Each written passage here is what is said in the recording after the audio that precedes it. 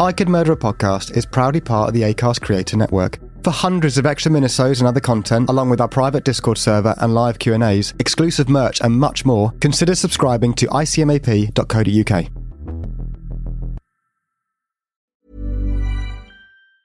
There's never been a faster or easier way to start your weight loss journey than with PlushCare. PlushCare accepts most insurance plans and gives you online access to board-certified physicians who can prescribe FDA-approved weight loss medications like Wegovy and Zepbound for those who qualify. Take charge of your health and speak with a board-certified physician about a weight loss plan that's right for you. Get started today at plushcare.com/weight-loss. That's plushcare.com/weight-loss. plushcare.com/weight-loss.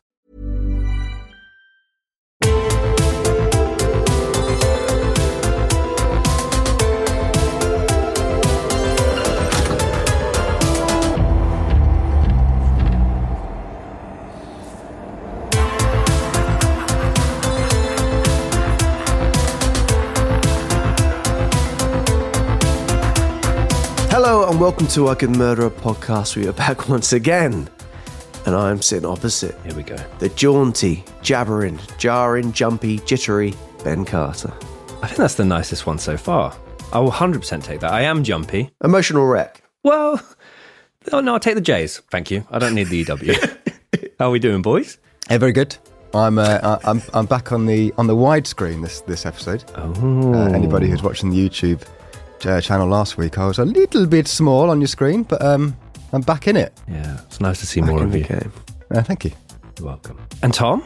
Yeah, I'm very good, thank you. Happy to be back once again. Happy to get a little bit spooky with you boys. Yeah, I was thinking just before we came on, the timing couldn't be better because producer Dan has very kindly just got us some new audio equipment and software, and it comes with a whole box of tricks, doesn't it? Go on then. I can't get there as quick as Tom can. Spooky. There we go. That's more like a virus on your computer, isn't it? Yeah. Rather than what we're doing. But we've got a lot of annoying little buttons that I'm sure we're going to get right in your ear holes with during this series, which, all thanks to producer Dan, so please send your hate mail to him. But we are back once again, and this case is a little bit different, but we thought this series, as Ben said before, is going to be full of curveballs, curvy balls, eh, Ben? Definitely, yeah, very curvy. Very curvy and very creepy this week. Creep ball. Carter's curvy balls. That's okay again. Lumpy and bumpy, Carter's curvy balls. It's not curvy if they're lumpy and bumpy. Yeah, it is, because it makes wobbly wobblies. Oh. Okay, fantastic. And lads, check your balls.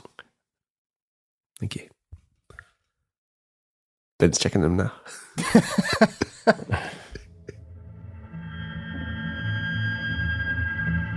So this week's case is the Enfield haunting, also known as the case of Janet and Margaret Hodgson, the Enfield poltergeist, the Hodgson family haunting, and the groaning ghost of Green Street. I thought that sounded nice, that last one, so I threw that into the hat. Could be good with an effect.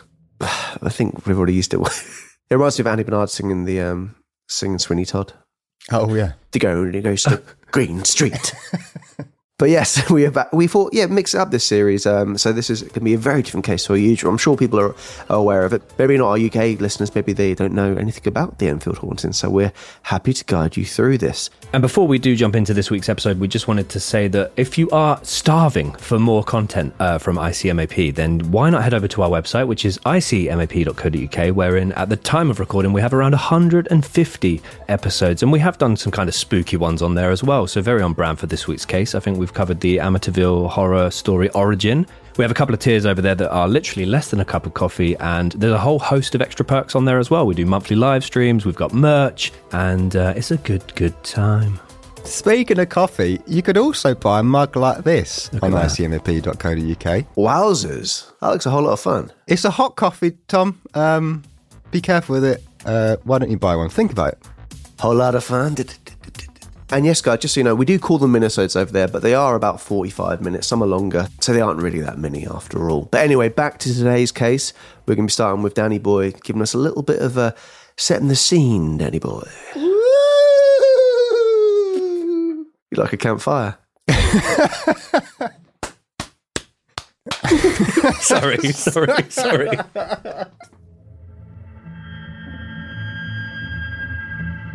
The Enfield Poltergeist remains one of the most chilling and well-documented cases of paranormal activity in modern history. First appearing in 1977, the Hodgson family residing in the town of Enfield, North London, experienced a series of inexplicable and terrifying events. Objects moved seemingly on their own. Furniture appeared to levitate, and the family claimed to witness disturbing phenomena, including unexplained knocks, disembodied voices, as well as haunting instances of the Roy Hodgson... Fuck's sake. Let's not take the piss here. as well as the haunting instances of Hodgson children levitating and becoming possessed. The case drew the attention of paranormal investigators, including the infamous Ed and Lorraine Warren, and became the subject of extensive media coverage. Despite scepticism and debates about the authenticity and the reality of the events, the Enfield Poltergeist leaves behind a lingering sense of the unknown and the inexplicable. Yeah, so I mean, going into this, I was one of the ones that knew nothing about this. When I asked Tom about it, he was like, look at those pictures. Very disturbing, but also I can completely understand the skeptics and non-believers in this case. But there are some very interesting dynamics going on and interesting characters involved, which I found really, really fascinating about this week's case. Yeah, it's one that I remember watching like an old Channel 5 program on it years ago when I was young, and hearing the kind of audio recordings which we'll discuss, and some of the still images were taken and the kind of hysteria around it, and it's always been like, oh, that was very odd. And since then there's been horror films based around it, or even doing a depiction of this case. So yeah, I think it's one that's always been just a bit intriguing. So I thought it'd be a good one to share with people. I'm sure a lot of people have heard of it before, but it's one that I think it's got a lot to it. So it'd be a good one to deep dive in with you boys. Absolutely. And as always, we've got a quote to start us off, and this one comes from investigative journalist James Hogg. He's got a very good voice, just like Dan, and he spent several days with the Hodgson family. In every story of things that go bump in the night, there are two possibilities. One, that it's a hoax. Two, that there's something going on beyond the grasp of the human mind. If this is a hoax, it means that some of the 17 people who've seen things have been playing an elaborate and twisted joke on the others. If it isn't a hoax, it means that either those 17 people have all been having hallucinations, including the police, or this is the best documented ghost story of all time.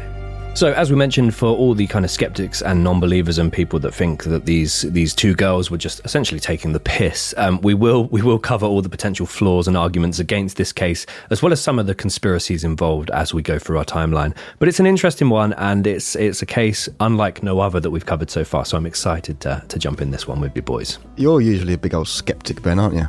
Well, I was a bit more kind of, yeah, no, I am. You don't believe in anything, do you? Not really, no.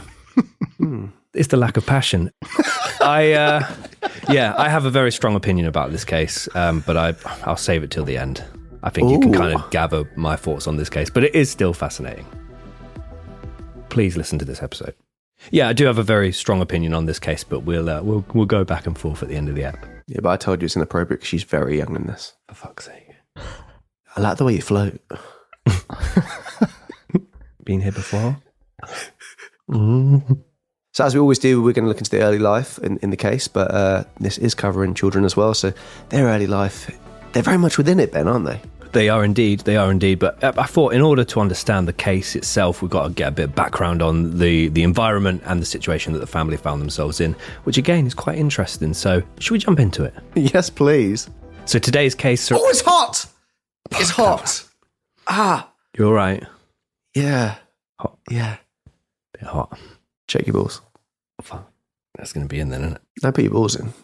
Today's case surrounds the Hodgson family, made up of, at the time, 47-year-old single mother of four, Peggy Hodgson, her two sons, 10-year-old Johnny and 7-year-old Billy, as well as her two daughters, who are very much the focal point of this case, 13-year-old Margaret and 11-year-old Janet. The working-class family who lived in a small, semi-detached house, number 284 Green Street, which was on a council estate in the neighbourhood of Brimsdown, Enfield. Brimsdown! Brimsdown! So sorry, everyone. So giggly. No, I'm obviously not having that in it. Were described as being very loud and very boisterous group, but one that got on well with their neighbours in the area. The house itself was made up of a ground floor of a living room, kitchen and bathroom, with 3 bedrooms upstairs. The North London town of Enfield, and the wider UK for that matter, was a very different place back in the 1970s. The UK had experienced a number of political, economic and social challenges throughout the decade, including, but not limited to, the industrial decline, a huge rise in unemployment, the feminist movement, continuous conflict in Northern Ireland, political uncertainty, rising inflation, social inequality and a housing crisis. And literally as I listed that off, I was like, it's not actually that different to now. Hey, Ben, feels a bit familiar. I've got news for you. I am a bit political sometimes. You look a bit like Ian Hislop. No, fucking hell. Fucking hell. In a good way. Yeah. But yeah, there was a great deal of social unrest around London at the time. The poorer families found it increasingly more difficult to afford the basic necessities, including food and utilities, and they also faced limited access to education, healthcare and social services. Some impoverished neighbourhoods in London faced higher levels of crime and urban decay, and some parts of Enfield were impacted by this. The Hodgsons were no strangers to this, with the family living in cramped, poorly maintained council accommodation.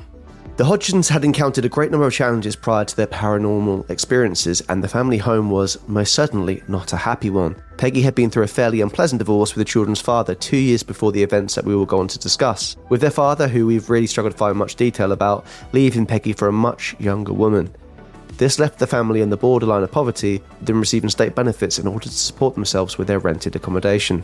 Luckily for Peggy, her brother John lived a few houses down the street from her, together with his wife Sylvia, with the pair often chipping in to support the family. Got some really old school names in here. We've got Peggy, Sylvia, Vic and Janet. Lovely stuff. There's nothing else to say about that. Sorry about that. I'm just going to cut that. The Hodgsons were also extremely close with their neighbours Vic and Peggy Nottingham, who were also very supportive. Peggy also struggled to obtain consistent work, as was the case with many people during the economic instability of the 1970s in most parts of England. The Hodgson family father, who became estranged from his 4 children shortly after the divorce, made little to no effort to keep in touch with his children, and he made similar efforts to support them financially. This had a huge impact on all the Hodgsons, with 10-year-old Johnny even being sent away to a boarding school for children with emotional and behavioural difficulties. The remaining children often got into trouble in the neighbourhood and in their own schools, but it was only for acting out. A lot of different documentaries and podcasts point to the fact that there was little discipline within the family home from this moment onwards. It really did affect me. My daddy was hot. Hot? My daddy was hot.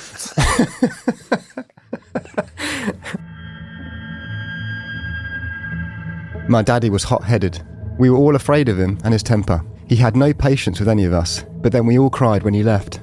It was like there was absence, something was missing. It hit me really hard. Looking back now, there was a lot of stress and tension in the family. We were living in council accommodation. By today's standards, we were very poor. We were growing up as best we could. These were the words of Janet Hodgson, the young girl at the core of the Enfield haunting. Clearly distraught after the traumatic experiences of her father leaving her mother and then seemingly abandoning her and her siblings in the process, Janet became extremely close with her older sister Margaret as a result. And yeah, a note definitely worth mentioning here, especially in the context of today's case. But yeah, according to different clairvoyants, some posters on Reddit as well were very keen on this. It's a commonly believed theory that poltergeist activity tends to occur after significant life events or major trauma. Dun, dun, dun. I mean, trauma's not a thing to joke about. Yeah, no, that is interesting. Because, yeah, people believe it's acting out, isn't it? And it's a way of dealing, coping mechanisms to do that with that. Yeah. But, yeah, so I'm really interested. Dan, do you know much about this case? Sorry. I do not know. There's some bits I'm interested to see what you think about it as well, from a vocal point of view. Oh. Yes. Yeah, absolutely. Okay. Well, to argue this point about the activity occurring where traumatic events have occurred, with the Hodgson children experiencing all of these difficulties at such a young age, it could be suggested that what would go on to happen was perhaps the result of children seeking attention of any kind in any way that they could. And this would only encourage and increase their misbehaviour as the attention continued to grow, which for me, that kind of rings true with this case and how it goes. There are some inexplicable bits, although I think Dan might be able to make them more splicable for us. Please splicable them up. Yeah. And another point to mention as well is at the time, with the girls potentially acting out, films and stories about paranormal activity were not far from their reach, with The Exorcist becoming a global sensation in 1973 and The Inexplicable Crimes of Ronald Defoe Jr. reaching mainstream news in late 1974. Ronald was convicted for murdering 6 members of his family, including his brothers, sisters, and both of his parents, in Amityville, New York. Shortly afterwards, he blamed demons for his murder spree. And we've done not really a mini, but a mighty episode on this case on our website, and it's a fascinating case. This obviously later became the inspiration behind the 1977 book The Amityville Horror, and news articles about both The Exorcist and The Amityville Horror were frequent in the Daily Mirror at the time. And there were also kind of quite graphic articles about Ronald Defoe Jr.'s incredibly dark actions in this paper as well. And it was this newspaper that Peggy Hodgson would regularly purchase. And she would obviously leave them around the kitchen table, which was not an unusual thing to do at the time, and the daughters had easy and continued access to the Daily Mirror. This led to a great deal of curiosity on the matters from both of the girls, and though they claimed to have never seen The Exorcist, they were certainly more than aware of it. And yeah, Amityville, at the time of recording, I thought you boys might like this.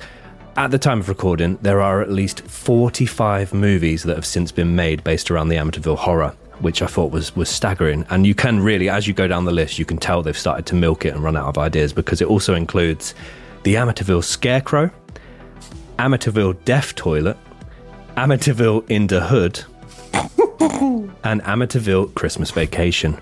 I also saw one called Amityville Vibrator, but when I clicked on it, I was like, oh, won't bring that one up. Save that one. Can you send me the link? Yeah, I got you. But yeah, probably the less said about that one, the better. Another element that may have contributed to Janet and Margaret's behaviour was a Christmas gift from their Uncle John, just a year prior to the Enfield haunting. He gifted them the 1976 book, Fun and Games for Children. So that sounds fairly... Sounds lovely. Yeah, if I saw that, I'd be like, that's perfect for the kids, is how I'd react. Which apparently made reference to Ouija boards, which is less kiddie. A lot of opinions. I've never done a Ouija board. Have either of you done a Ouija board? No. I'd like to, though. I would, yeah. Would you? 100%. Yeah. Oh, maybe we'll do a Ouija board together. I would also like to say Candyman in the mirror 5 times at midnight and see what happens. Well, yeah, we can do that. We'll sort that for you. Yep. Should it be Sweet Man over here rather than Candyman? Sweet Man, Sweet Man. It doesn't sound as scary. It does. Just a really nice guy goes, hey, how you doing? Can I help you today? You look great. Keep doing what you're doing. See you later. Don't know why he's American. But the girls, fascinated by the possibility of making contact with the spirit world, were able to get hold of a Ouija board in the months that followed. But don't you just draw it yourself? I guess you can buy them as well. And this is what many people believe truly kickstarted the events, or the alleged events, that would follow. The pair began to regularly play with the board after dark in their attic when their mother and brother had gone to sleep. And Janet would later claim that she believes this was a significant moment. Yeah, there's another interview with Janet where she claims that they couldn't get hold of a Ouija board, and so they went to their neighbour's shed. And apparently the neighbour had one in the shed. And they were playing, and then they saw the face of a demon appear at the shed window, and that's when she can pinpoint it back to, which that would have been quite... Sharon Titchmarsh. Put a water feature there. Ho! No, pass me the hoe. It's talking to the garden. Is that crack on? Yeah. Yeah. There was always this presence in the house. There was always something watching over you. I never used to like going upstairs on my own. It was like there was something there. It was a feeling like it was behind me.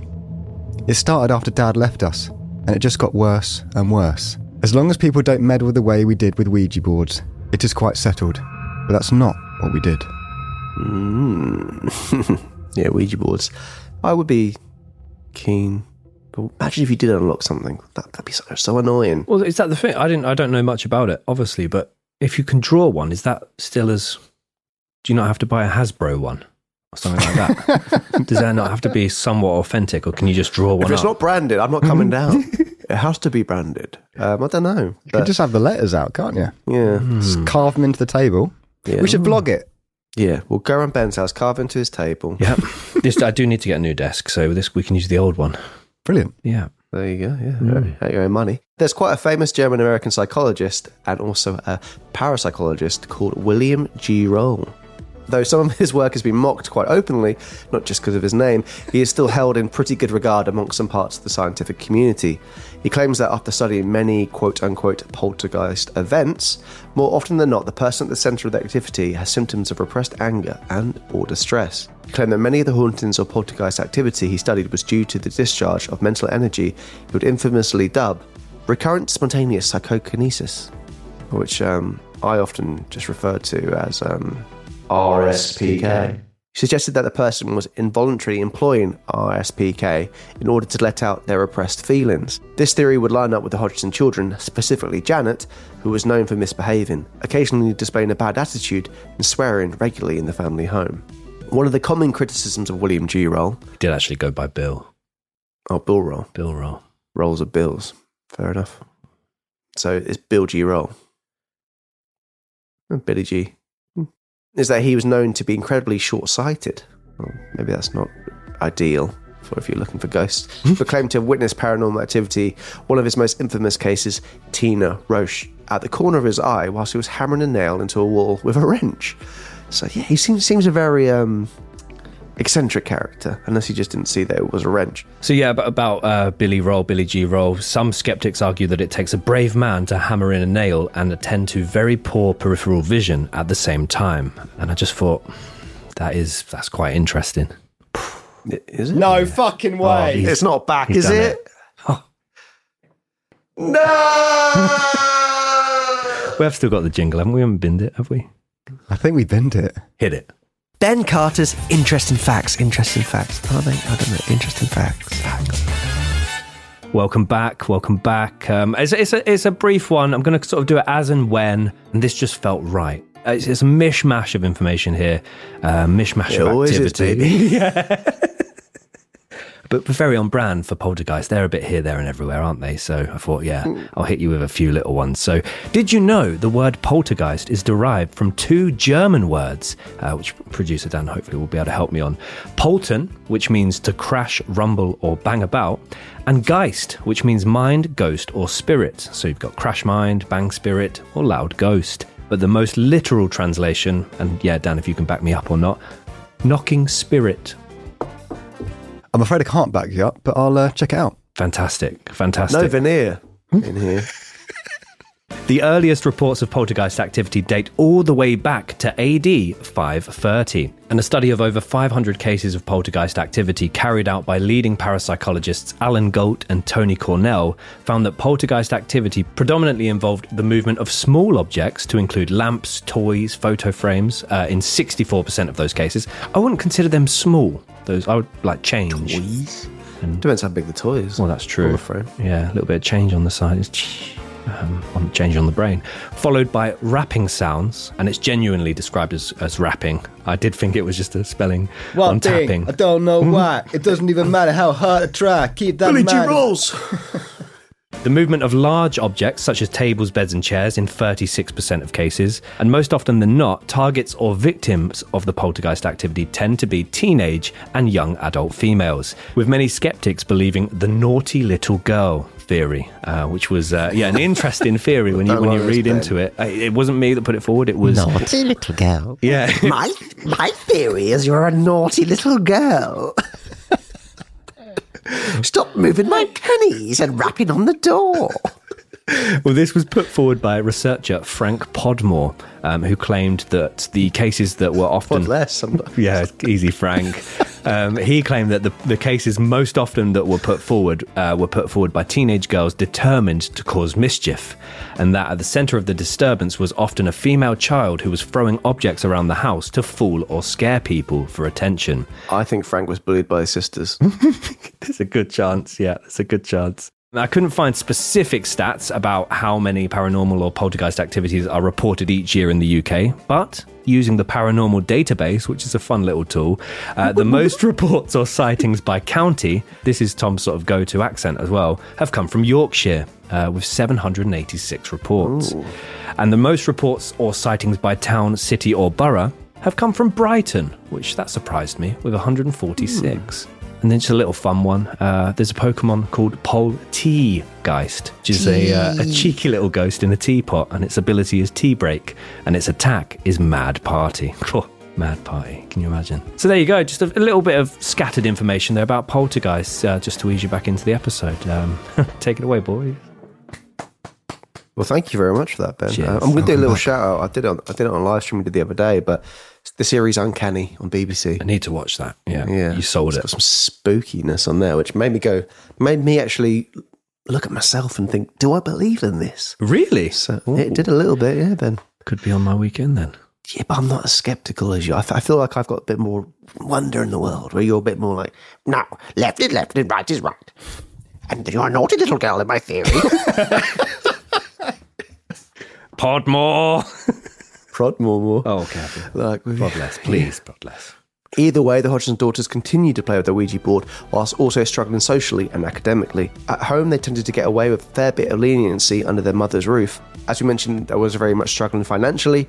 As well as this, the absence of a father figure in the home had clearly impacted on all four of the Hodgson children. It would be the following summer night of August 30th, 1977, that would change all of their lives forever. And it is here that we move on to the timeline of The Enfield Haunting. God, this house is chilly. You could pick a reverb. It makes it a bit more spooky than a fucking robot. Exterminate. It is here that we move to the timeline of the Enfield Haunting. Very good. Thanks so much. Late evening of Tuesday, August 30th, 1977. After what had been a particularly long day of playing around the neighbourhood during the summer holidays, single mother Peggy Hodgson is keen to put her 3 children to bed. The Hodgson children, 13-year-old Margaret, 11-year-old Janet and 7-year-old Billy, had all gone upstairs to change into their pyjamas and get ready to go to sleep. 10-year-old Johnny at this point was away at boarding school. Suddenly, Janet began yelling downstairs to her mother that her brother Billy's bed had begun going all funny and was apparently rattling off its own accord as it very slowly moved across the floor. Billy began screaming whilst Margaret stood in shock. Mom! Peggy shouted upstairs to her children to stop mucking around and to stop fighting and to simply go to sleep. I think as well, as the kids would regularly act out, it wasn't abnormal for Peggy to just say, knock it off, go to bed, stop it. Because they would regularly do things like this. So yeah, she shouted out, stop it, go to bed, go to sleep, stop fighting. But the Hodgson children remained convinced that their shared bedroom was haunted and subsequently spent the rest of the night unable to sleep. Peggy later went to bed herself, turning off all the lights, thinking no more of it and sleeping soundly, not knowing that this night marked the first in what would become a period of more than 18 months of strange phenomena emerging from 284 Green Street. 9 p.m, August 31st, 1977. Late in the following evening, disturbances continued at the Hodgson family home in Enfield. This time they escalate and scare Peggy to the core. With the children already asleep in bed, Peggy claimed to hear the soft shuffling noises from above her, as if somebody was walking around in slippers. The shuffling noises proceeded to go downstairs before becoming louder and louder in front of her, with no person in sight. Peggy scoped the room anxiously. There was a pause for a brief moment before 4 loud knocks came from the back bedroom. Sounds like someone's fucking. Sounds like someone's wearing slippers. That's spooky. Startled, Peggy rushes towards the noise to find her children awake and also claiming to have heard it. All 3 of them were upright in the room with the light on, and so Peggy believed them to have been fooling around instead of going to sleep. She once again told them to stop messing around when her youngest daughter Janet sharply replied that the noise was coming from a chest of drawers next to the entrance of the room. Ooh, so this is a really small ghost, a little Boral ghost. Poltergeist, little teapot ghost. Could have been him. The drawers then, according to everyone present in the room, suddenly move forward a couple of inches, scratching along the floor in the process. Peggy then approached the drawers and pushed them back against the wall, only to watch them move towards her once again. Peggy then went to push the drawers a second time, only to feel what she described as an invisible force resisting her pushes, leaving her unable to move the drawers to the wall. The knocking then continued, causing the Hodgson family to flee the home in the middle of the night. The Hodgsons rushed to the next door neighbour's house, where they frantically knocked at the door of Vic and Peggy Nottingham. The pair answered and let the terrified family in, where they began to quickly relay their experiences. The Nottingham family had heard the knocks themselves, but assumed it was the children messing about. Vic was a roofer by trade, and so the decision was made for Vic to check the house and the bedroom for any kind of structural flaws that could account for the knocking, or for the furniture moving by itself. Vic recalled the following. We'd been sitting listening to the knocking, and the woman next door, she called me in. We couldn't make out what it was. I heard the knocking as I walked in the front door, and it followed me everywhere. I went all over the house and I checked it. Checked the walls, checked everything. Just couldn't make out what it was. So, in the end, I thought to myself, well, there's only one thing. I'll call the police.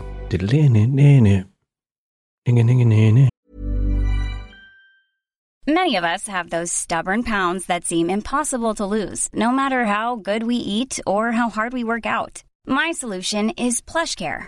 PlushCare is a leading telehealth provider with doctors who are there for you day and night to partner with you in your weight loss journey. They can prescribe FDA-approved weight loss medications like Wegovy and Zepbound for those who qualify. Plus, they accept most insurance plans. To get started, visit plushcare.com/weightloss. That's plushcare.com/weightloss. Yeah, I really like Vic in this case. Vic is the one part where it's like, well, if he believes it, because he's just very. I know it's only a little thing, but he's looking at the interviewer as if the interviewer thinks he's talking shit, and he can sense that. I like Vic in this case. Vic is my favourite. I feel like they're not as close to the neighbours as they think. The woman next door came over. I said, Vic, say a name, Vic. Neighbours. But yeah, no, it's interesting as well, like going, I wonder if Vic can say if there's anything structurally wrong with the house that would make the drawers slide against the wall. Like, oh, the floor's at a 45-degree angle. Yeah. I like the fact that they have checked it, like, in sense of going, like, is it just pipes? Is it just this? But yeah, very peculiar. Yeah, well, as we'll go through, the reason why there is so much argument around this case is because it's not just, 2 or 3 people claiming to have seen something, it's 30. And how can 30 people be lying? But we'll go through that.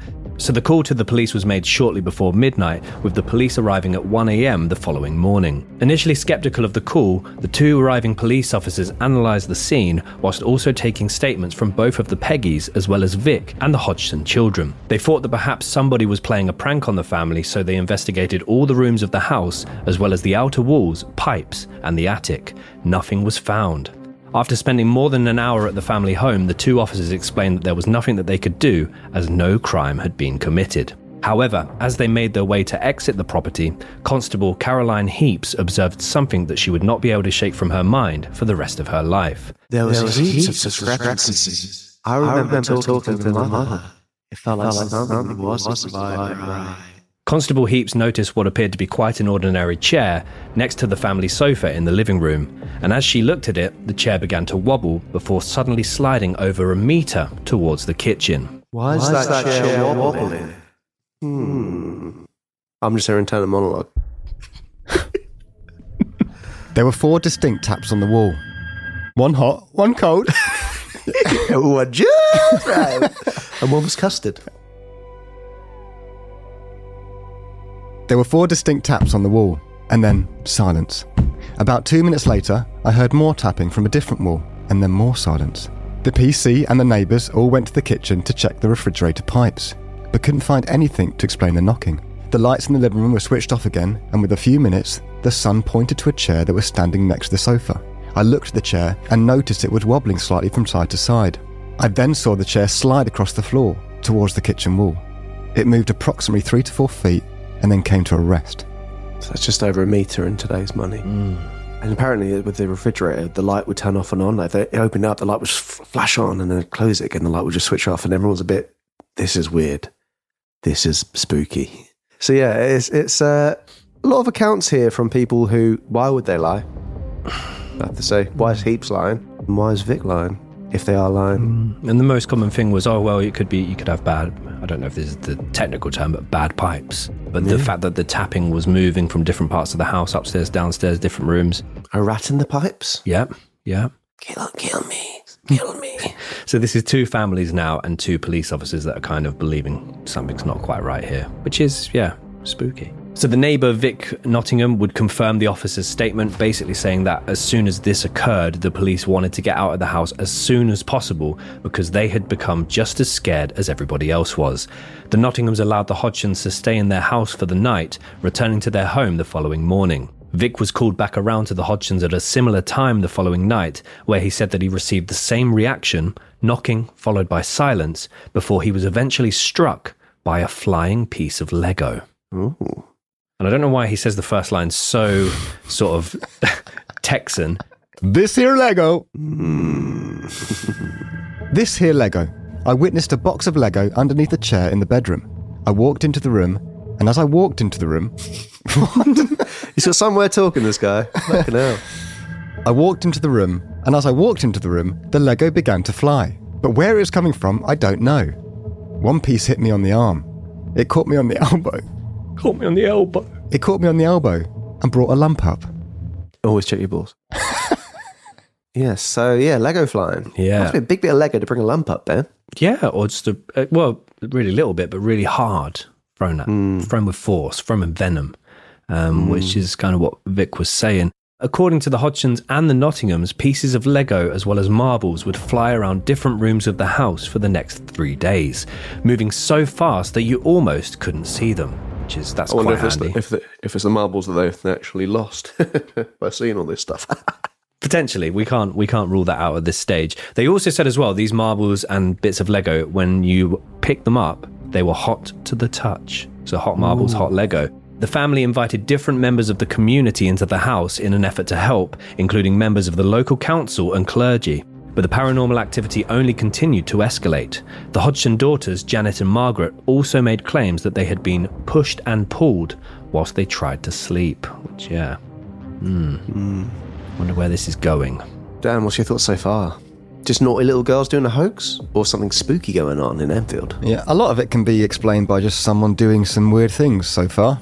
And the movement of sounds, sound can be very clever. So it doesn't necessarily mean that, a sound is moving across the house. It just, depending where you're standing, it can be. Well, tell me about the hot marbles then, Brainiac. A lighter. Yeah, but then they'll be dusty. Good point, carbon. Yeah, carbon's always gets you. You always get done by carbon. I'll think about that one, yeah. Yeah, please do, like those hot marbles pressing against your back. Really cold hands, so that anything kind of feels warm. Echoes with the sounds as well, because sound is smart. Don't just nick Dan's phrase. Dan's got his own merch that says sound is smart on it. I'm buying one. Okay, thank you. September 4th, 1977. After several days of unexplainable events at the Hodgson home, Vic's wife, Peggy Nottingham, makes the decision to call the Daily Mirror in the hope they'll be able to share their story and perhaps get in touch with someone capable of helping. Is that the way? I mean, back in the day, I understand you haven't got the internet, you can't just log on and search for ghostly people or ghost finders or hunters, but going through the newspaper, maybe it is the best way. It seems a little bit like, let's get some publicity. Yeah. Well, you put yourself at risk of being made the fool of, don't you, doing something like that? And please put in the story about the hot marbles. And Vic in the background, oh, and sound, smart sound. The newspaper sent reporter Douglas Bentz, as well as photographer Graham Morris, to the property. This would become the first of numerous house visits from Graham, wherein they'd spend several hours alone whilst the Hodgsons stayed at their neighbours. Mr. Morris and Mr. Bentz spent almost the entire night alone in the house, not hearing or encountering a single thing out of the ordinary. The pair even suggested to one another that Peggy was telling these stories in order to get an upgraded council house. Ooh, a bit of a motive. Would we think the council go, yeah, it is haunted, fair play, we're going to get you somewhere else? We've seen the Lego. I mean, even the pipes being faulty, or you'd go with something a bit more mainstream issue with the house, wouldn't you? Rather than it being haunted. So yeah, it's a bit of an iffy motive for me. The duo went next door to tell the Hodgsons essentially that the coast was clear and that they could return to the house. And as they re-entered the property, one by one, everything seemed fine. The last person to enter the house along with the reporters was Janet, and when she did so, things took an exceptional turn. Graham Morris said the following in an interview with the BBC. I thought it was an ordinary job until I walked back into the house. I stood in the gloom in the kitchen, and one by one they brought the children into the adults' arms, and the last one to come in was Janet. Suddenly things just took off and started flying around the room. I got hit by a Lego brick over my right eye. It gave me a lump for days. For days. For days. It gave me a lump for a few days. There was a fair bit of force. There were marbles and things left in the kitchen that were just flying around the room. I was watching all of the family and none of them was doing anything. Maybe if things are flying around, let's get some soft toys in here. Let's get some teddies. Let's get some Beanie Babies. Let's not have bricks and marbles. Or Meccano. That'd be terrifying.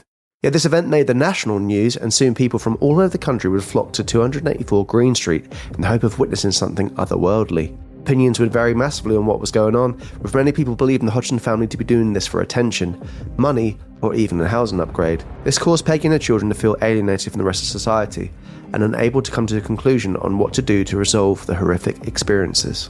Monday the 5th of September 1977, and this part here, I believe that the two initial Daily Mirror employees that they sent over were doubted when they came back. because the Daily Mirror now send a senior reporter as well as a separate photographer in the coming days as a follow-up, and his name was George Fallows. And he was a little more cynical in his analysis of the situation, though he would eventually suggest that the Hodgsons contact the Society for Psychical Research. Because of the emotional atmosphere at the house and in the neighbourhood, ranging from hysteria through to terror to excitement and tension, it has been difficult to record satisfactory data. Nevertheless, I'm satisfied by the overall impression of our investigation is reasonably accurate. To the best of our ability, we have eliminated the possibility of total trickery, although we have been able to simulate most of the phenomena. In my opinion, this faking could only be done by an expert. Shortly after this visit, Peggy Hodgson contacted the Society for Psychical Research, where she was put in touch with one of its relatively new members, the very eager and the very passionate Mr. Morris Gross. And a note on Morris, who is a fascinating character in this case. He was a former soldier, having served and experienced a great deal of trauma in World War II. He was also an inventor, having many different patents, but most notably, he invented the rotating advertising billboard. So go on, Morris. There was a lot of questions around Morris and his motivations for this case. He had experienced the loss of his daughter, also named Janet, in a freak motorbike accident just a year before he became involved with the Enfield haunting. And it's her death and the impact this had on the family that led him to register with the Society for Psychical Research. See, that's why if I was to buy a motorbike, I would never buy a freak motorbike. I would just buy a normal one. Because you always hear about these accidents that happen on those. On the freaks. The freak motorbikes, yeah, just get a normal one. Yeah. Advice to live by. Hopefully. Yeah. But Morris, yeah, interesting guy. And apparently, yeah, he would say, I watched a dramatization of this case last night, and he would say that shortly after Janet passed away, there would be different signs that they felt she was trying to communicate with him and his wife. He said on a very hot summer in the middle of August, it was going through a drought, and then suddenly one day they woke up and the flat roof in front of Janet's previous bedroom window had become soaking wet, but everything else was dry. And that was him saying, my daughter's trying to communicate with us. And I get that people look for comfort in different ways, but this is apparently, there were signs like that made him want to get involved in psychical research. On Morris's first visit to the house, he claimed that all he found within it was chaos and a lot of very frightened individuals.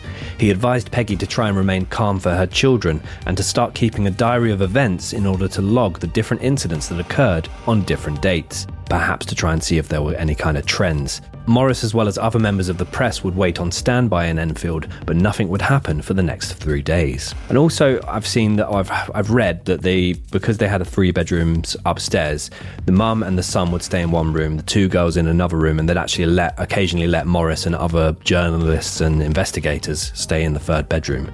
So they were literally there on call for any kind of bizarre happenings. Which, is quite interesting. At 1:15 a.m, Thursday the 8th of September 1977, during the early hours of the morning, a loud crash could be heard coming from the children's shared bedroom. Morris and the other members of the press rushed to the room, but found the children fast asleep, with a bedside chair appearing to have been flipped over on its side and moved more than a metre. With that one is kind of like, it'd be very easy for someone to get out of bed, lug a chair on the floor, go back to bed and pretend to be asleep. And I'd also question, if it's so loud, the noise, why didn't the girls wake up? Morris was convinced that this case was legitimate and therefore required further investigation, so he began setting up audio equipment in the house and staying with the family for extended periods of time. Rent-free? Who knows? This event also resulted in the Enfield case becoming the front page news of the Daily Mirror, titled The House of Strange Happenings. Peggy and her children, together with Morris, would make numerous television and radio appearances from this moment onwards. So yeah, I'm sure people would speculate whether or not he was in on it as well a little bit. I get the idea of you trying to get media out there in case there is anyone out there who can help you with the case. But it does get to a point where it's like, how many people can be in on it? The other thing with Morris as well is he identified that obviously Janet was at the centre of this case. Janet, it was also the name of his daughter, similar age. I think he wanted to, he viewed it as a chance to try and communicate with his own daughter. Yeah. But then there were also stories that the Hodgson daughters would be actually quite rude and berate Morris, who was just a really unaware individual. So they would be nasty to him, swear to him, call him names. And also, he caught Janet bending spoons in another room. He caught Janet hitting the ceiling with a broom. So But then he also shared that information whilst also trying to say that, no, this is not normal, this house. So, yeah, he's quite... It's kind of sad because it's a layer of sadness over it, because you can understand that with this kind of thing, people take advantage of people exactly like Morris in terms of saying, you can contact your deceased daughter and you can speak to her. And he's obviously seen something, or even has that thin glimmer of hope, even if he wouldn't say it, that this might be the way to speak to her, and he wants to believe it, which is often the case with this kind of case, isn't it? It's the faith people have because they want to believe that they can make contact, they want to believe they're still there, they want to believe that, so it's sad more than, I think Morris, I don't think he's trying to hoodwink. I think it's more a case of he's just a sad man trying to speak to his daughter still, which is, so yeah, it's just sad. Over the coming days, more big-name journalists and members of the Society for the Psychical Research arrived at the property, including Rosalind Morris of BBC Radio, who stayed for half a night in the property and claimed to have seen a chair move and a bed shake. Go on, Rosalind. As well as author and paranormal researcher Guy Leon Playfair. These names. Who claimed to hear knocks, see marbles move and feel a presence within the house, whilst making Rosalind's bed rock. Guy would end up assisting Morris on 180 visits to the house, including 25 overnight stays. The Hodgson family, meanwhile, would stay with Peggy's brother John, who lived on the same street for the next few days. During the stay, apparently, John's wife Sylvia saw the face of a child's toy fall off while she was making cups of tea. When she turned around, Janet was looking at her. Let's dissect that a little bit. She's making a cup of tea, and she saw the face of a child's toy fall off. I'm baffled by it. Turned around and Janet was having a good look at her. Unless she was boiling the kettle right, with the toy sat by the spout. Yeah, like opening an envelope in a spy way. The face just peeled off. Yeah, that's peculiar. But then is Sylvia in on it? Is Sylvia now getting involved? Want to do a couple of, a press tour? Yeah, I mean, the family, you'd imagine if anyone was in on it, it'd be the family, but... The following month, on October 22nd, Rosalind Morris spent her second night at the property, this time taking several audio recording devices with her. The equipment would pick up lots of different knocks throughout the night, including 30 rapping sounds within the space of a quarter of an hour. We'll play some of these for you now.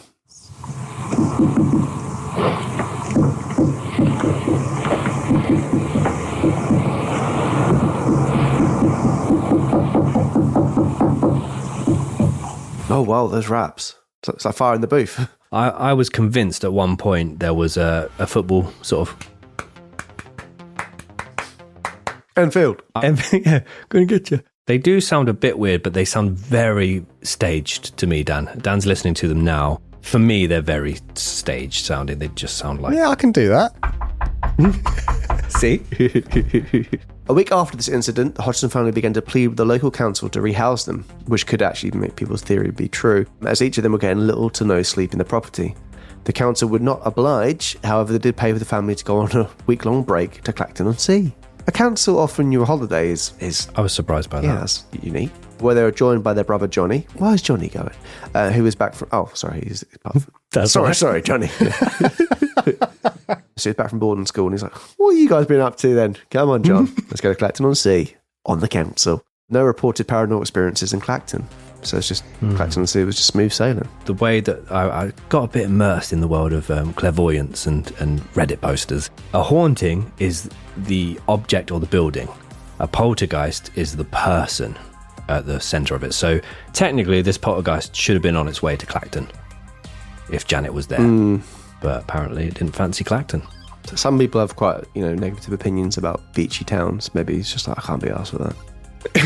Yeah, that's fair. November 5th, 1977, obviously bonfire night. This marked one of the most contested nights of the Enfield haunting case. With it obviously being bonfire night, there were already a great deal of external pops and bangs going on outside the house. However, within it, Morris attempted to communicate with what he believed to be a poltergeist. This is where the knock once for no, twice for yes moment came in, which again we will play for you now. Knock 1 for no and 2 for yes. Are you a male spirit? 1 for no and 2 for yes. 2.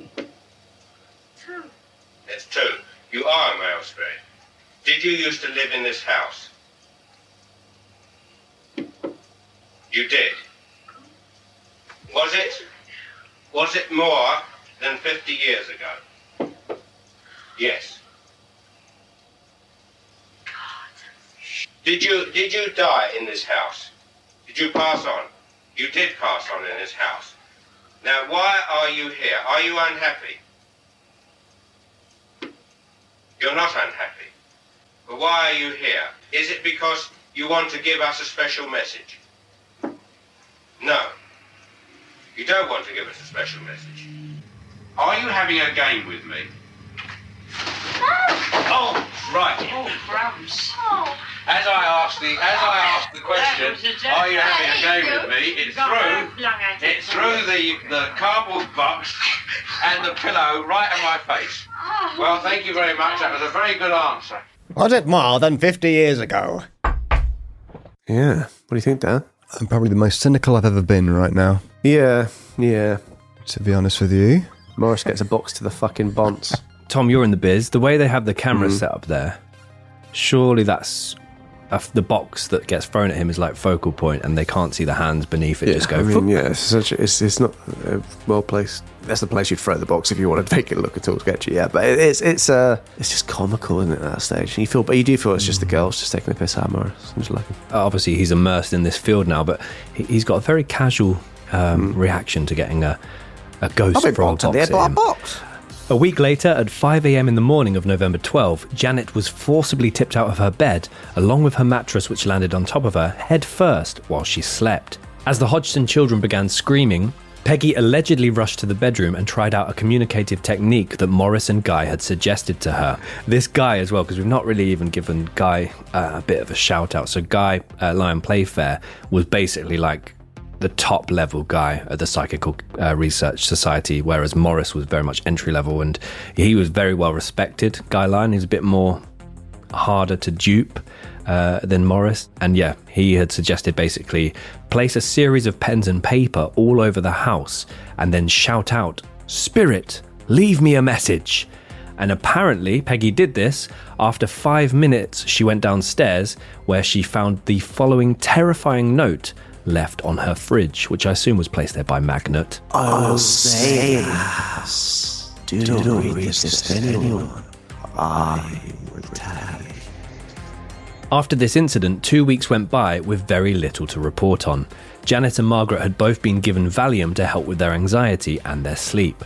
Family members and neighbours would visit the house to support Peggy and her children, including their uncle John. On the night of November 26th, John paid a visit to check on Peggy whilst her children slept. After reassuring her, he then told Peggy that he would go upstairs to check on the girls. John opened the girls' bedroom door to find Janet was somehow asleep on top of a large radio, which was on top of a chest of drawers.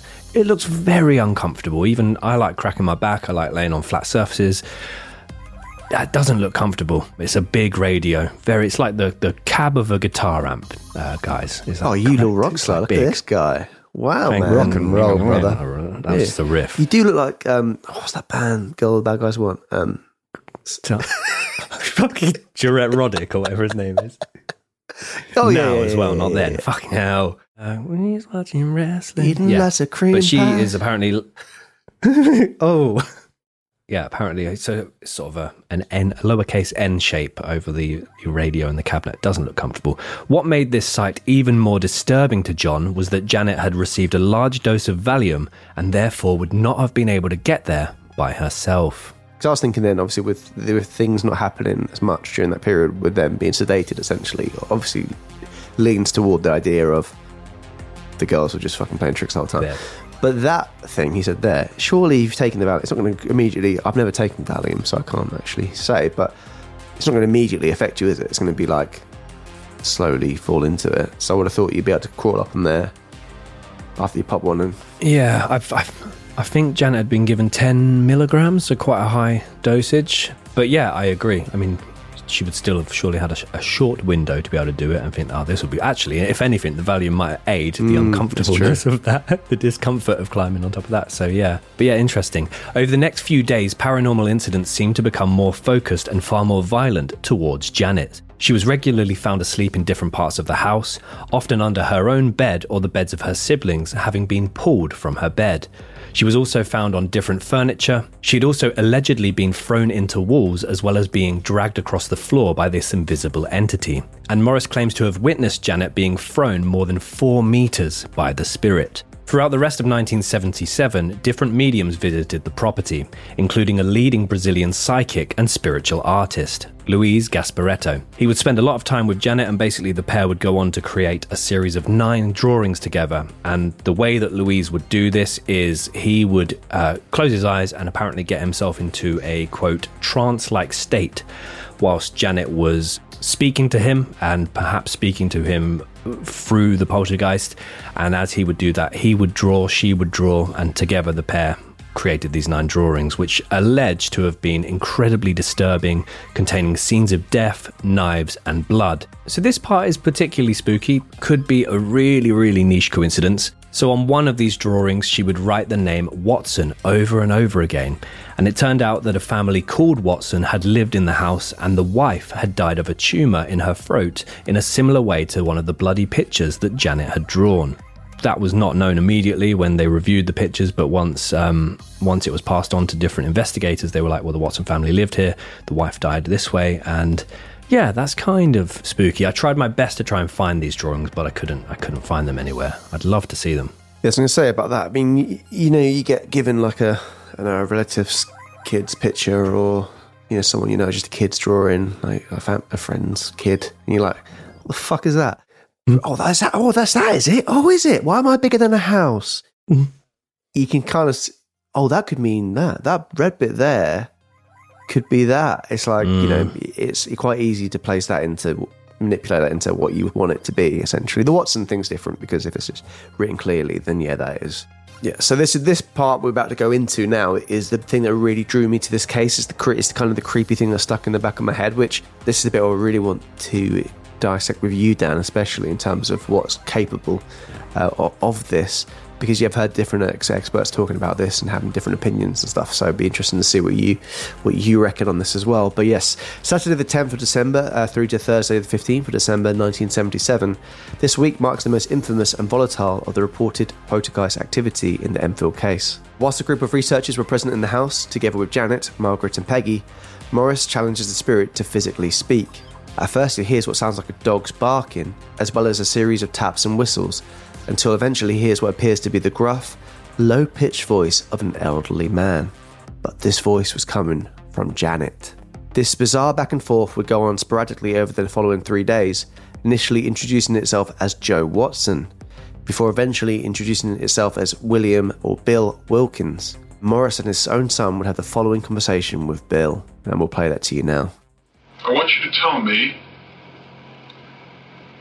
whether you remember what happened to you when you died. Just before you died and just after you died. Days before I died, I went blind. Then I had an hemorrhage, and I fell asleep, and I died in a chair in the corner downstairs. So, what you're saying is we couldn't get rid of you by praying to God? Yes.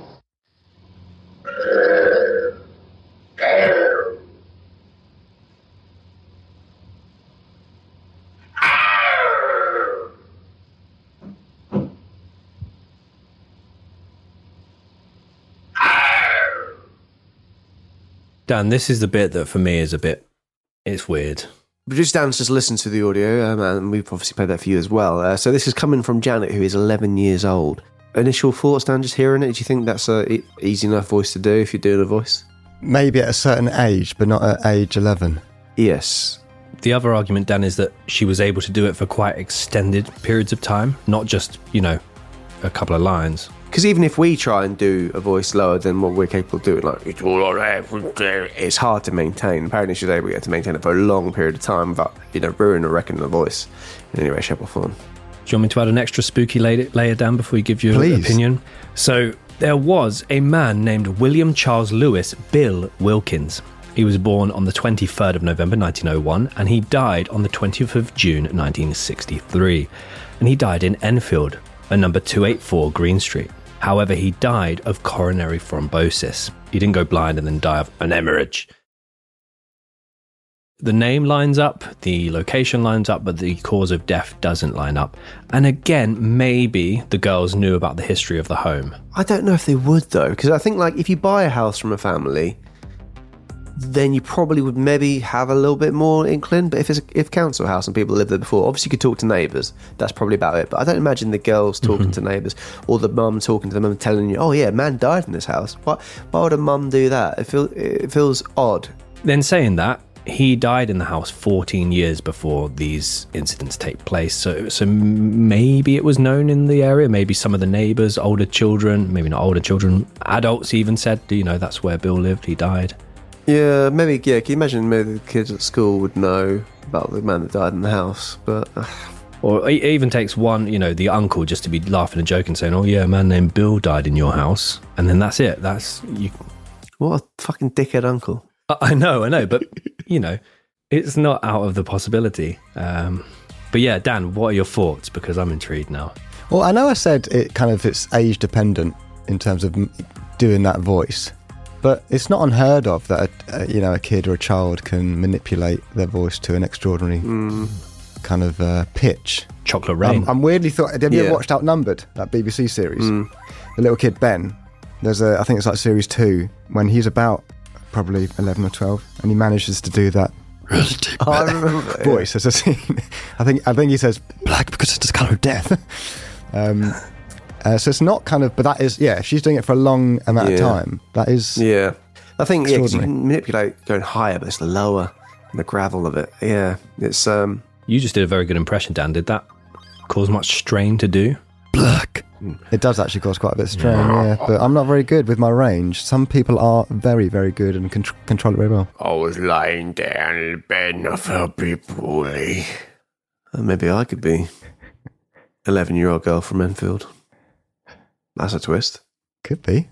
That would make my wife a paedophile. These eerie encounters resulted in additional equipment being placed in the girl's bedroom, including extra audio devices. That has to stay in. Magnetometers and automatic cameras. There's definitely some words in this case that feel like people are just making it up. Magnetometer is definitely one that just feels...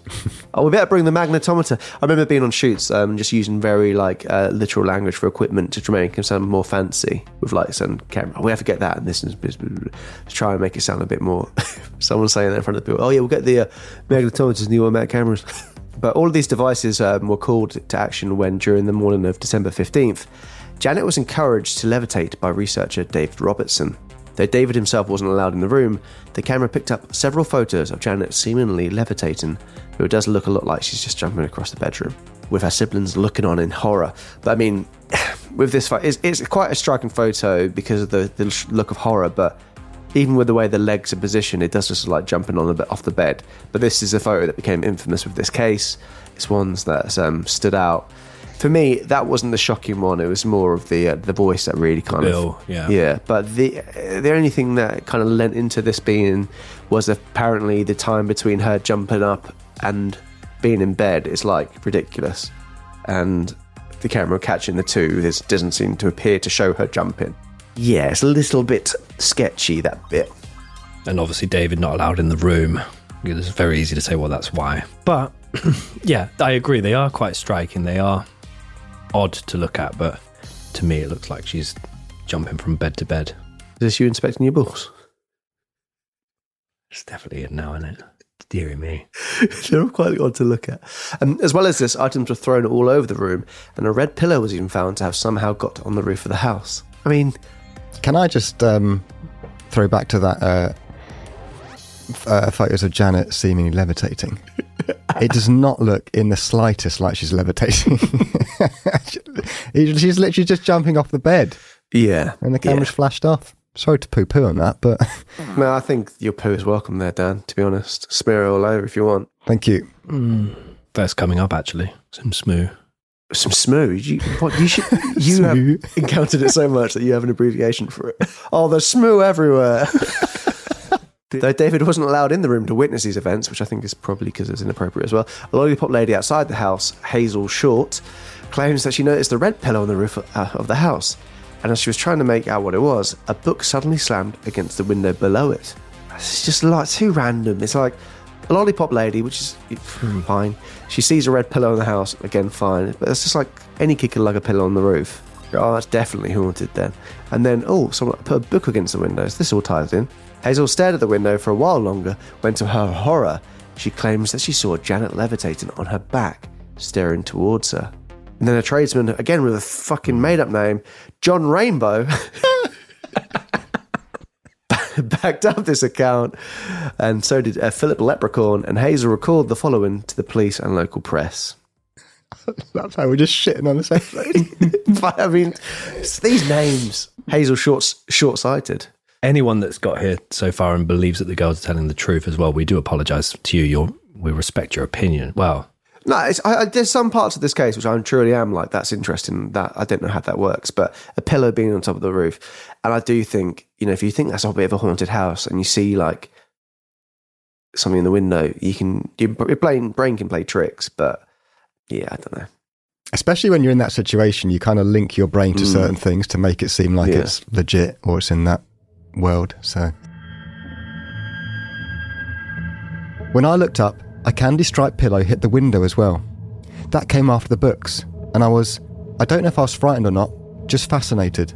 Then, after a little while, I saw Janet. She was levitating. She was going up and down as though someone was just tossing her... She was going up and down as though someone was just tossing her up and down bodily in a horizontal position, as if someone had got hold of her legs and back and was throwing her up and down. Yeah, so Hazel Short, not really one for interviews, but again, that could easily be, like even that whole pretending to walk down the stairs behind the sofa. If you can't see the whole body and see what's going on, lots of things can be implied from the window. As we said, this case has certain elements, like Ben mentioned earlier on, about Morris finding the girls hitting the roof with a broom and all the other bits and pieces, bending spoons and all this crap.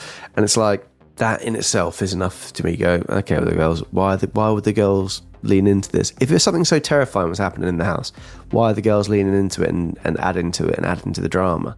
But that's the voice thing, which still makes me go, that's just a weird thing. As Christmas of 1977 approached, 2 of the family's pet goldfish were found dead, and so too was their pet budgie. Morris claims that despite filling Janet's mouth with water and taping it shut, she perfectly heard Bill say the words, "I done that," before adding that he had electrocuted the goldfish with spirit energy, which sounds like a religious energy drink. The water and tape seemed to have zero impact on the voice, and on Christmas Day, Janet was sat in the chair in the living room when one of the window curtains wrapped itself around her neck. This was the first in a series of almost a dozen times that this occurred. Let's dissect that a little bit. So yeah, 3 of the animals have died, which is very, very sad. And then tape in the mouth of them, Bill still speaking. Is there video footage of that, Ben? That would have reeled me in a bit more if there was, but no footage of that. Is it beyond the possibility that the girls have got this lie this far, that now they feel they have to kill animals to make it continue to be believable? Or is it just a nice, happy coincidence for them that this has happened? I was quite excited for a case where no death would happen, and now I'm just gutted. But yeah, electrocuting the fish with spirit energy is interesting. Don't know if that'll hold up in court. Yeah, and then I'm sitting on a chair in the living room, one of the window curtains wrapped itself around the neck. The sad part of this case is Morris, and I think the reason why he's involved and wanting to believe in this. But then it's like, why is he lying about this stuff? Yeah, that would have been, the whole water in the mouth and tape over to then hear the voice of Bill, that would be enough for me to think, okay, something's really strange here, but there's no clear evidence of that. And it's just his word, which I'm not sure I believe. So January 15th and January 16th, 1978, this is where we arrive at SMOO, finally. Did I say SMOO? You did say SMOO, yeah. You said something about when you wipe shit around your bathroom, you call it SMOO. Okay. Well, 2 consecutive days marked 2 incredibly strange incidents in the Hodgson house. Firstly, it was Peggy's birthday on the 15th of January, so happy birthday, Peggy. Thank you. You're welcome. Oh. When it got to the evening, Margaret went to use the bathroom before bed when she found the word shit, block capitals, smeared across the bathroom wall. Yeah. With shit or in shit. So that's your SMOO. Whilst Peggy claims that after she had cleaned the bathroom up, she noticed the bottom half of a man's body walking up the stairs. When she tried to follow it, it simply disappeared. Why is she trying to follow it? I know the dad left a while ago, but I have better standards than that, Peggy. Shit on the walls, saying with the word shit. Bill would have scared me more if it was Bill in shit. I don't know. Is that spirit energy again? Yeah. I was going to say you check the handwriting, but maybe smoothing is different, Ben. Different technique, isn't it? I think, yeah, your handwriting changes when you do block capitals anyway, doesn't it? Shit's quite a delicate material to write with, I guess, Ben. Like, I don't know. Yeah.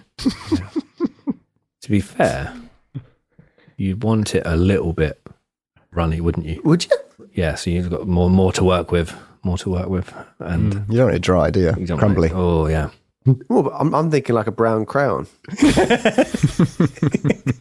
So yeah, it's all going on in the house. Obviously, Margaret's claiming to see things. Well, she literally did see the word shit smeared in shit. The mother, Peggy, is claiming to see things now. It's not just kind of honing in on Janet. Yeah, the bottom half of a man walking up the stairs. Shitty ass.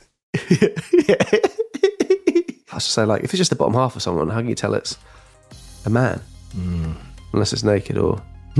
And she's like, as I said, why are you following it? Well, the following day, January 16th, the bathroom was once again the scene of an anonymous word attack. This time, it was much more hygienically placed on the back of the bathroom door with insulation tape. And instead of the word shit, it read, in block capitals again, I am Fred. Now, there are photographs of this. There aren't any photos of the shit one, but I am Fred. You can image it away.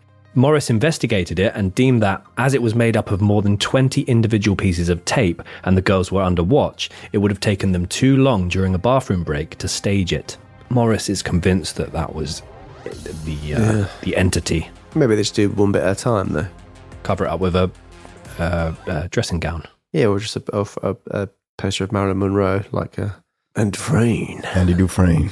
And slowly do it every time. Yeah. Oh, bummer. Curry last night. Gonna go to the toilet again. And it's also it's block capitals, but it's still quite neatly, like it's all lines up. It's not very abstract looking that you might expect. When the paranormal investigators reviewed Peggy's diary, they were shocked to find that she had logged 155 incidents in less than 5 months, which also suggested that apparitions of human forms were becoming more and more frequent, as well as more and more violent. As 1978 progressed, the Enfield Committee was formed, and this was made up from lots of people from the psychical community, researchers, journalists, and famed American paranormal researchers Ed and Lorraine Warren even visited the property on 3 separate occasions, with Ed stating on record, and this is a big claim, the Enfield case makes Amityville look like a playhouse. I mean, people died in Amityville. That's what I say, Amityville... And the vibrator as well, of course, like we mentioned earlier. So yeah, that's the film. So the for people who are into the horror films, The Conjuring, based around that couple, Ed and Lorraine Warren. Conjuring 2 is all about, their visit to there as well. So yeah, it's obviously it became well known all around the world, this case. But yeah, I think that's a bit of a bold claim considering people died in Amityville. So as well as this quite bold claim from Ed, Margaret also began to speak in a similar gruff voice to the way that Bill was appearing through Janet. But apparently it was not in such an intense manner, so she wasn't able to maybe do it as well as Janet could. She was also observed frequently being pulled from her bed and thrown around the house by an unknown force. Again, I've not found any video footage of this. After the first visit from the Warrens, it was also advised that Janet needed some time away from the family home, and so she was sent to live in a home run by nuns for the summer. She also then spent 2 months in a psychiatric hospital. During all of this time, no paranormal incidents occurred because, as Janet put it, the power can't build up because there's no one else to help build it up, which I think is quite an interesting statement from Janet. Is she referring to Margaret? Is she referring to the spirit? It is very peculiar. Yeah. Janet returned home in September of 1978 after being discharged from hospital, and on her first day back at the family home, she claimed to have seen a little boy in the kitchen. This was followed up the following year in 1979 by another visit from Ed and Lorraine Warren, who claimed to have witnessed the spontaneous removal of wallpaper and rocks appearing from nowhere, also in the kitchen. But after this, poltergeist activity gradually died down after the house was blessed. The children eventually moved out of the family home after fully recovering from their ordeal, with Peggy remaining in the property on her own. And since then, there've been no real incidents to report on. Peggy would live in the house for a good number of years before sadly passing away. And then later in life, Janet would make quite a bit of money from media appearances. It was not really proved either way, in terms of, well, it hasn't been proved either way. I mean, a lot of people have obviously have their theories about the case. I think going through it a bit more in depth like we have, it does really feel like it's leaning into the girls just, playing tricks, but then they did hoodwink a lot of people. That's the only thing I'd say for expert. I mean, the thing is, as I said, some experts want things to be real to prove what they're, interested in and whatnot. This is evidence. We want evidence. Therefore, they're very eager to believe anything like that. But yeah, it does feel a bit too all over the shop, really. I think a big moment for a lot of people was the fact that police officers were claiming to have witnessed odd occurrings. But yeah, for me, obviously, if we didn't give it away throughout the timeline, yeah, I think it's the girls' kind of snowball effect. They've created this hysteria and they're just trying to find new things to make a headline or to fool people. And obviously when they went to Clacton, nothing happened. When Janet was taken away to home by nuns or in secure hospital, nothing happened. The voice element is fascinating, but it was good to get Dan's insight into that. But yeah, very interesting all the same. It's kind of a different kind of episode for us. I had a discussion with Catty before about witches and stuff like that around local areas and whatnot, and there was one that's infamous around the Cambridge area, known as Daddy Witch. Oh, is that what you were doing earlier?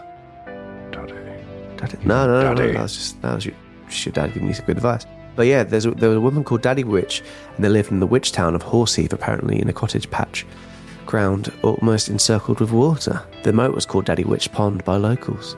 I do recommend if I think, because witches were a thing anyway, even if you don't believe what they did or whatever. But yeah, it's very interesting when you start searching into local areas. At Whittlesford, that's not too far from you, Ben. Gog Magog Hills was a pilgrimage site for East Anglian witches. Oh. Yeah. So there's a lot of witch activity near you, Ben. Makes sense. So be careful. Yeah, Daddy Witch. I just thought this is a funny juxtaposition of words. It's a bit of aftermath. After Peggy Hodgson sadly died, a lady called Claire Bennett and her 4 sons moved into the house. In an interview with the Daily Mail, she said, "I didn't see anything, but I felt uncomfortable. There was definitely some kind of presence in the house. I always felt like someone was looking at me." And apparently her sons would wake up in the middle of the night claiming to hear people talking downstairs. Claire then found out about the house's history just a month after moving in. They moved out of the property after just 2 months, and one of her sons, Shaka, who was 15 at the time, said, "The night before we moved out, I woke up and saw a man come into the room. I ran into Mum's room and said, 'We've got to move,' and we did that the next day." The house is currently occupied by another family who did not wish to be identified. The unnamed mother said the following when asked about it: "I've got children. They don't know about it. I don't want to scare them." So that's interesting, because I would just assume they know about the house and then they start seeing things. But then if they didn't know anything about it and they witnessed some creepy ongoing things, then that's slightly interesting, wouldn't it, within itself? Yeah, so Shaka seeing a man appear at night. Was it half a body? Was it half a body? Yeah. Well, I did do a little look for us and our lovely audience at the house itself, number 284 Green Street. I tried to look at sort of the purchase and property history on Zoopla. And apparently, according to Zoopla, the property last sold in March of 2016 for £330,000, which is pretty decent compared to the street, as a lot of properties sold on the street in the last 12 months at the time of recording sold for about 10 grand less than that. Current estimates say that it's worth almost £400,000, but apparently it's one of the smallest properties on Green Street, just 786 square feet. Well, there you go, thanks for that, Dion Dublin. Cheers. So a little bit on where are they now. Janet is still alive now at 57 and going by the name of Janet Winter. She lives in Clacton-on-Sea, maybe from that holiday the council gave her. She's like, "I fucking love it here," with her husband and 3 children. She remains adamant that what happened was legitimate and once went as far as saying she was 98% certain the events were real. Asked how much of the phenomenon at Green Street was fake, she said, "I'd say 2%. Which I guess that all adds up, Janet, so fair play to you. Margaret is still alive at 59 and living in Clacton-on-Sea as well. Maybe after such a ghostly experience they want to be close to one another. Johnny sadly passed away 4 years after the Enfield haunting, aged 14 from cancer, so that is really sad. Billy is still alive at 53 and living in Clacton-on-Sea. There's a bit of a theme going on here. And as we mentioned, Peggy did remain living at 284, but sadly she passed away in 2003. In 2015, a musician by the name of Black Channels released a 30-minute track called 2 Knocks for Yes. It's a long, long track. which includes the cover art photo of Janet jumping/levitating in her bedroom, and the piece opens with a quote that producer Dan read at the start of the episode. It's actually on their SoundCloud, and it's the description says that they explore the poltergeist phenomenon with this 30-minute radiophonic collage featuring recordings of British cases, including the famous Enfield haunting. It's spooky. If you put that on the background, I wouldn't be able to focus. It's and it's Ben, spooky. you wrote in your notes, good if you're having a Halloween party, tee-hee. I think that was the ghost, wasn't it, that did that? I don't know. You were at tee-hee. And in 2015, a 3-part miniseries was released titled The Enfield Haunting. It seemed to go down pretty well with critics, holding a 7 out of 10 on IMDb and a 4.5 out of 5 on Amazon. And on Rotten Tomatoes, which is probably the one that people tend to go for more, 80% fresh. I watched it last night, and they change a lot. It's got Wormtail from Harry Potter, because I've been doing a Harry Potter run lately. He plays Morris. Timothy Spall. Sorry, Timothy. Scabbers, yeah.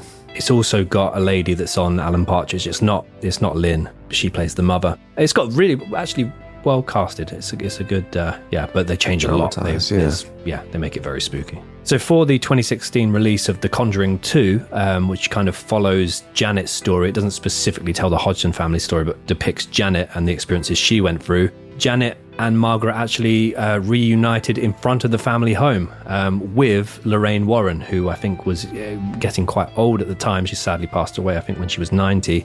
But they made like a little, I think it was maybe not for a side thing for a DVD release, but they made like a little short film about them going back to the house, which is quite an interesting watch. Lovely stuff. And yeah, Ben, it's your new little segment.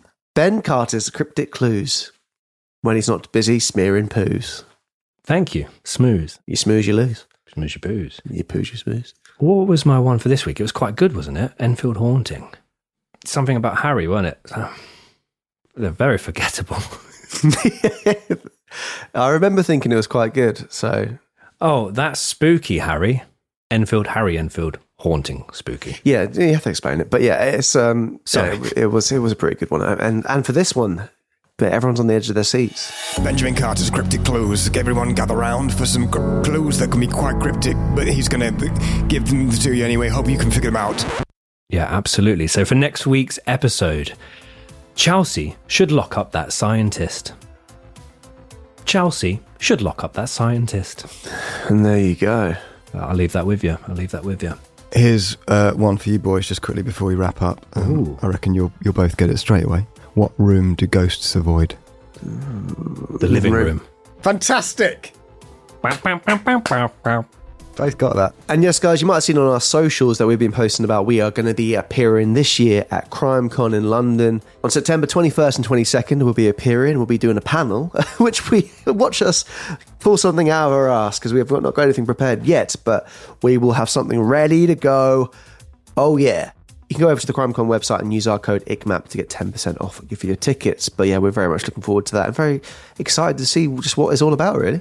Yeah, I saw that there are interactive crime scenes, which I'm very excited to get involved with. And yeah. You love being involved in crime scenes, don't you? I do, yeah. I wonder if there's any smoo. Yes, guys, thank you so much for joining us. Don't forget to subscribe to the channel or follow us over on wherever you're listening to the podcast and sharing us around. We very much appreciate it. Your support doesn't go unnoticed, so thank you so much. And like we always say... We say this all the time. Keep doing what you're doing. Unless it's leaving messages on bathroom walls. Just poo. There's probably a notepad there because there's pads in all the houses. But don't forget to check them balls. Don't leave Morris alone. Don't mess him about. Don't throw a box at Morris. He's just trying to help you out. Yeah. Oh, yeah, bugger. Box. Anyway, all the best. 2-Pip.